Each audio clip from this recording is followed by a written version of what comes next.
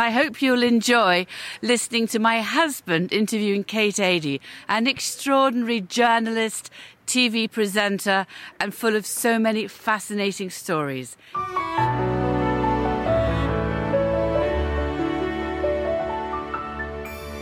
Well, hello, I'm Lord Carnarvon, and we're in the study of Highclere Castle, and I'm with Kate Adie, the world-renowned BBC's chief news correspondent for many years, and of course involved in many of the war zones around the world.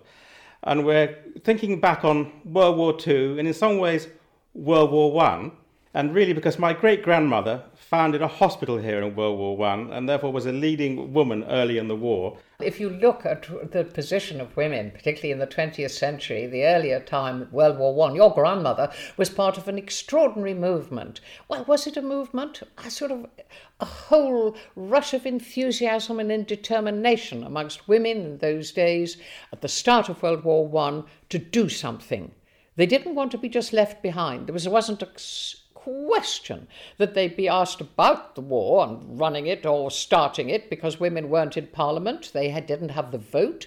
But when war began and all the men joined up, these women thought, what can I do to do my bit? Your grandmother was part of a very large number of women who went into nursing, some of who turned their houses into hospitals, others who went abroad, right across all the theatres of war. And some of them were complete amateurs, just volunteering and finding themselves in the thick of it, just behind the front lines, and in some instance under fire. These women changed life along with huge numbers of others during that war who all took up jobs from everything like the munitions factories to engineering and everything else. They changed life for women because they showed that women could do it. And come the Second World War, again a challenge for women, and there wasn't a single woman really in this country who wasn't affected by that war, even if it was someone who didn't join one of the enormous number of organizations such as Women in Uniform, in nursing, women who were running canteens, women who went into engineering and munitions, extraordinary number of things that women did. Ordinary housewives at home, if I may call it that, if that's what they'd be described at then, had to put up with rationing, they had to have blackout curtains, they had to they queued for every single thing they went shopping for, long queues, always carrying a little string bag just in case. And these women also were possibly going to be bombed out of their houses in some parts of the country. There wasn't a woman who wasn't involved somehow in the war. And there again, lots of these women were pioneers. They showed that women could shoulder responsibility, face the worst of circumstances, and were essential to winning the war. Yes, well, just not far south of here, Southampton, the edge of Southampton, Eastleigh, was the chief Spitfire making area. And of course, they had to move the factories round and round to avoid bombs, and women were very much involved in the manufacturing side of things. They did that. They manufactured the ammunition. They made the uniforms. They went onto the land and grew the food. They went into the woods and were timber jills. They drove lorries. They learned different skills. Some of them went abroad for all kinds of reasons, from the NAAFI to special operations agents dropped in behind enemy lines. It's a fantastic story. I visited that extraordinary airfield, Tempsford, in Bedfordshire, where inside this old brick building they have the memorials to those ladies who were lost having landed in France.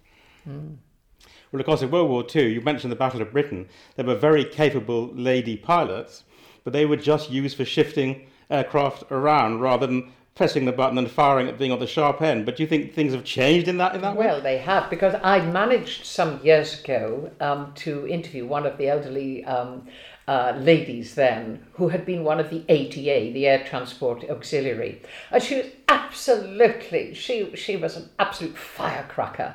And she described coming onto an airfield in the dead of night, a small strip in front of a factory shed manufacturing the planes there and then and being pushed out onto the strip to be flown to the RAF stations. And I said, well, what was it like? She said, well, you just handed over your chit, got a chit for the plane, you got inside, and I said, well, how did you know how to fly it if it was a new sort of plane every few months? She said, well, you sort of pressed everything and twiddled everything and then just sort of grabbed hold of the stick and went, off we go. I thought, that sounds frightening. She said, not as frightening when you're in the air and you're not quite sure how to land it. And these women landed at RAF airfields, handed over the aircraft. And she said to me, many a time I handed over after a freezing flight in those little aircraft, all exposed, soaked to the skin, late at night, having flown for maybe an hour or so. And someone said, thank you very much. And you said, any chance of a cup of tea? No, I'm sorry, ladies are not allowed. And that was the degree of prejudice. And not one woman was ever allowed to fly, as they say, within the Air Force during World War II. Well, I'm sure they'd have done a fantastic job if they were actually fighting with guns and ammunition and having a go, because, of course, that actually does now happen in their forces. Women are fighting in their forces now, aren't they? I know things have changed so much. And all during that war, one of the things you have to be very aware of today, looking back on it, is that the view was that men would protect women, therefore women did not need to defend. That is why only a handful of women, some of the incredibly brave young women who worked for special operations... They were dropped into France by parachute. Yes, they were some of the handful of women who were taught how to use a weapon. Winston Churchill himself was against any idea of women going near the fighting or being taught to use arms. And so therefore, everything you look at is women doing something other than the actual fighting, even though they were often in the combat areas, the nurses, the people even with the NAAFI in Burma, all over the world, in the Middle East, in North Africa. There were women there, nurses, all kinds of people in secondary roles. They went through the rigors of war, but it was only to do the other sort of job. Mind you, they did those brilliantly. And when you read about the conditions women lived in and what they did and how they did it, again, they advanced women's, as it were, status in society by showing what they could do. Well, you've often written and spoke about the misery of war, and today's wars have been as terrible as ever. What do you think of the recent situations in wars like Syria, where civilians are on the receiving end of so much damage? Look, we must get rid of the old idea of battlefields. The idea right through medieval times that you sort of had an appointed time and the armies of professional soldiers arrive onwards, right through the centuries. Nowadays, war, to borrow from one of our senior generals, war is amongst the people, and therefore men may get weaponry. They often join militias, groups. They're concentrating on certain kinds of fighting. But what happens to the towns is that women, children, elderly people are there, and that's when the bombers and the artillery does it work. And when you think of all the pictures that have been on television in the last few years, Syria, Iraq, and so on, Yemen today, Libya today, the people you see picking through the ruins are the housewives, the grannies, the wives. Nobody has given them a gun, same prejudice since World War II that we met there. They've had to stay, and they are in the front line. In fact, there isn't such a thing as a military front line in most conflicts now. People attack the civilian population, the nation, as it were, and it's done on purpose. There's no mistakes here. They intend to lower morale, crush society, and that's what they do. So women are it's thought, dying in larger numbers in present conflicts than men. I'm sure, and we understand that as a terrible situation, which in a way leads on to children and refugees and children without parents. And we hear of these appalling stories of ever more children trapped on islands in the Aegean wanting a home in Europe. How do you think the world is treating these people now? Well, if we believe in society and human beings doing their best, you have to think that what makes us tick as human beings is care for others. That's what lies at the basis of a decent society, and not just your immediate family. The more sophisticated a society, the more education we have, the more we realise we're all interconnected. And that goes for the environment as well. And we have to care for people.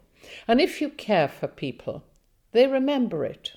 I think this is a tremendous lesson, actually, from World War II. When I was growing up, some years after that war, I still remember going to the newsreel theatres, which we had in those days, and seeing lines of people on the newsreels. And this was 10 years after World War II finished, of people who were refugees trying to get home or trying to make it to another place. It's not a new idea, particularly in the last 100 years. And time and again, I've met people who were shown kindness then, who took up offers of shelter and help in other countries and never forget it, because their lives, they can start to rebuild again. And I think you have to remember that the refugee argument isn't entirely negative. It should be positive to say, if you help people, more good will happen.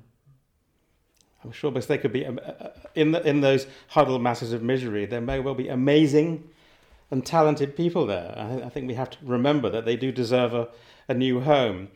But just generally on mankind over the last 60, 70 years has had extraordinary advances in every type of technology, medicine and progress. But yet again, another horrible, small, tribal war has only just started in Armenia, Azerbaijan in the last 10 days. Oh, and don't forget, there's also Libya, there's Yemen. They're all appalling. It's just another one. But part of it is that we hear more about it. If you have media covering the world, you get more information. Think of people in Victorian times who, until the Crimean War in the 1850s, most wars that the British were involved with were over before anybody knew they would started. And they certainly didn't get daily battle information or casualty information. Today we hear it almost instantaneously, and so we become more conscious of it. On the other hand, all the technology that we're using to hear and see that, we should be using to say, how can we make the world better? We should know more about things. We should be we should, as democratic people in democratic systems, countries, we should be putting more pressure on to say, we can stop this. We can push for negotiations, ceasefire. We can help people. We can say, can we do something? We can't intervene in every fire that's ablaze, but we can actually suggest how we can help to put things out to make things better. There's so much that modern technology can do, for example, because war always brings terrible, terrible injuries and trouble. We have now amazing technology for surgery, for helping people, for keeping people alive. We need to sort of remember we're all part of one tiny planet. Go out at night, look at the stars, and realise we're a minuscule speck in this fantastic universe. And yet, boy, look how we've come from primeval times.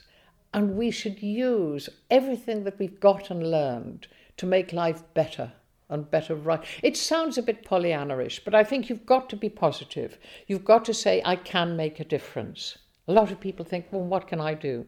Everyone can at least check on their neighbour, give someone a cup of tea, put £1 into a charity box, and occasionally write a letter to an MP or stand for Parliament. You can do things in a democracy, and so many of us could do more, me included. Quite a few wars probably are going to be part of problems with resources and water and pollution and food, that kind of thing. Do you think we are looking after our planet well enough, or we all ought to think about that as much as... Well, there are far more people now who know what dangers are posed to the planet. There are people who are absolutely expert in what we're doing with food waste, with the wrong kinds of agricultural practices, the sort of things that people had to learn 2,000 years ago to change, to make things better, to improve crops, to improve food distribution, to make sure that fewer people are hungry, to know that we mustn't leave the planet a filthy mess. We know what belches out poison, particulates, muck into rivers, sewage into the sea. We should do something about it. We know about these things. Lots of people do. It just needs all of us to say, what are our priorities? And then we join hands and we make sure that it's made better. Well, you're absolutely right, Kate. And if you have that much optimism that man as an animal can somehow cooperate... You have to at times like this. We're all in it. We're having a very tough time. Everyone's got difficulties. Nearly everybody's got worries. And you have to say, actually, we're an amazing creature, the human being. We can make things better. Look at all the things around us, which even 100 years ago, people would say, gosh, what's that? It's a screen which shows pictures from the other side. Well, what do you mean you can talk to someone in South America just like that? Look what we've done. We can keep going, doing that. We just need each one of us to do a little. Do you think although it's an appalling situation, the current common enemy of the virus, the coronavirus, will make us somehow think more in a positive direction? Well, one of the things you can look at, there's nothing particularly good about a virus, but you can say that we learn our lessons from it. We learnt from the Black Death how to reorganize our agriculture, improve how people lived a bit in the 14th century and so on. And also, we changed the way we were running the country. It had, in the end, we learned to make something positive of it. And I think this might be an opportunity.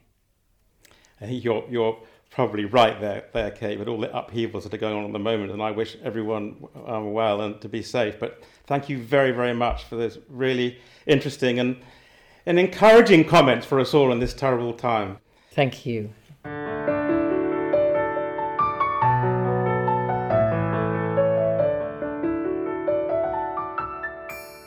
Thank you so much for listening to this week's podcast. I don't want you to miss out on the next one, so please do try and press the subscribe button.